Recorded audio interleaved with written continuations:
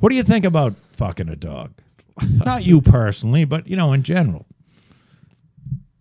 I don't know. It's not. I don't think that's something that comes up very often. Say one of your friends came up to you and said, "Hey, Evan, I got to tell you something. Last night I got a little drunk and was a little high, and Skippy came over and was fucking licking my face, and she turned around and had her tail up, and I was like, well, long story short, I fucked her." Like, would you still be friends with that person? That's a tough question.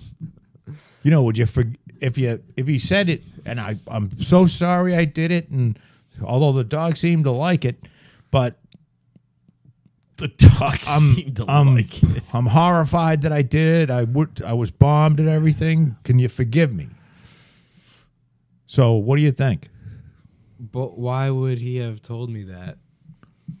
Well, because he needed to confide in somebody. Yeah, he's also probably looking for someone to say, "Oh, it's okay. Don't worry about it. Just don't do it again." Oh yeah, I fucked a dog too. Yeah, right.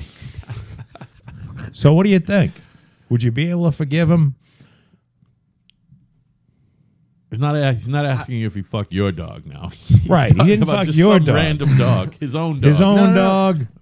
I don't know, but it depends on who it's coming from. I think like who is this person to me? Well, he's a good friend. Say he's just a good friend. A good friend. You've known him for a while. Do I go to school with him? Sure. I think it would definitely make something awkward. It would be something. Obviously, now I know.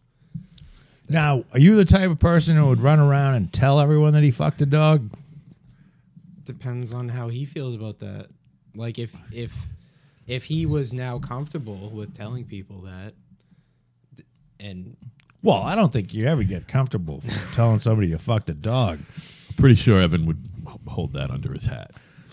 So you're not one of those vicious people that would tell the secret just to fuck him over. No, like if he told you in complete confidence. If he wanted me to keep something a secret, I would probably respect that.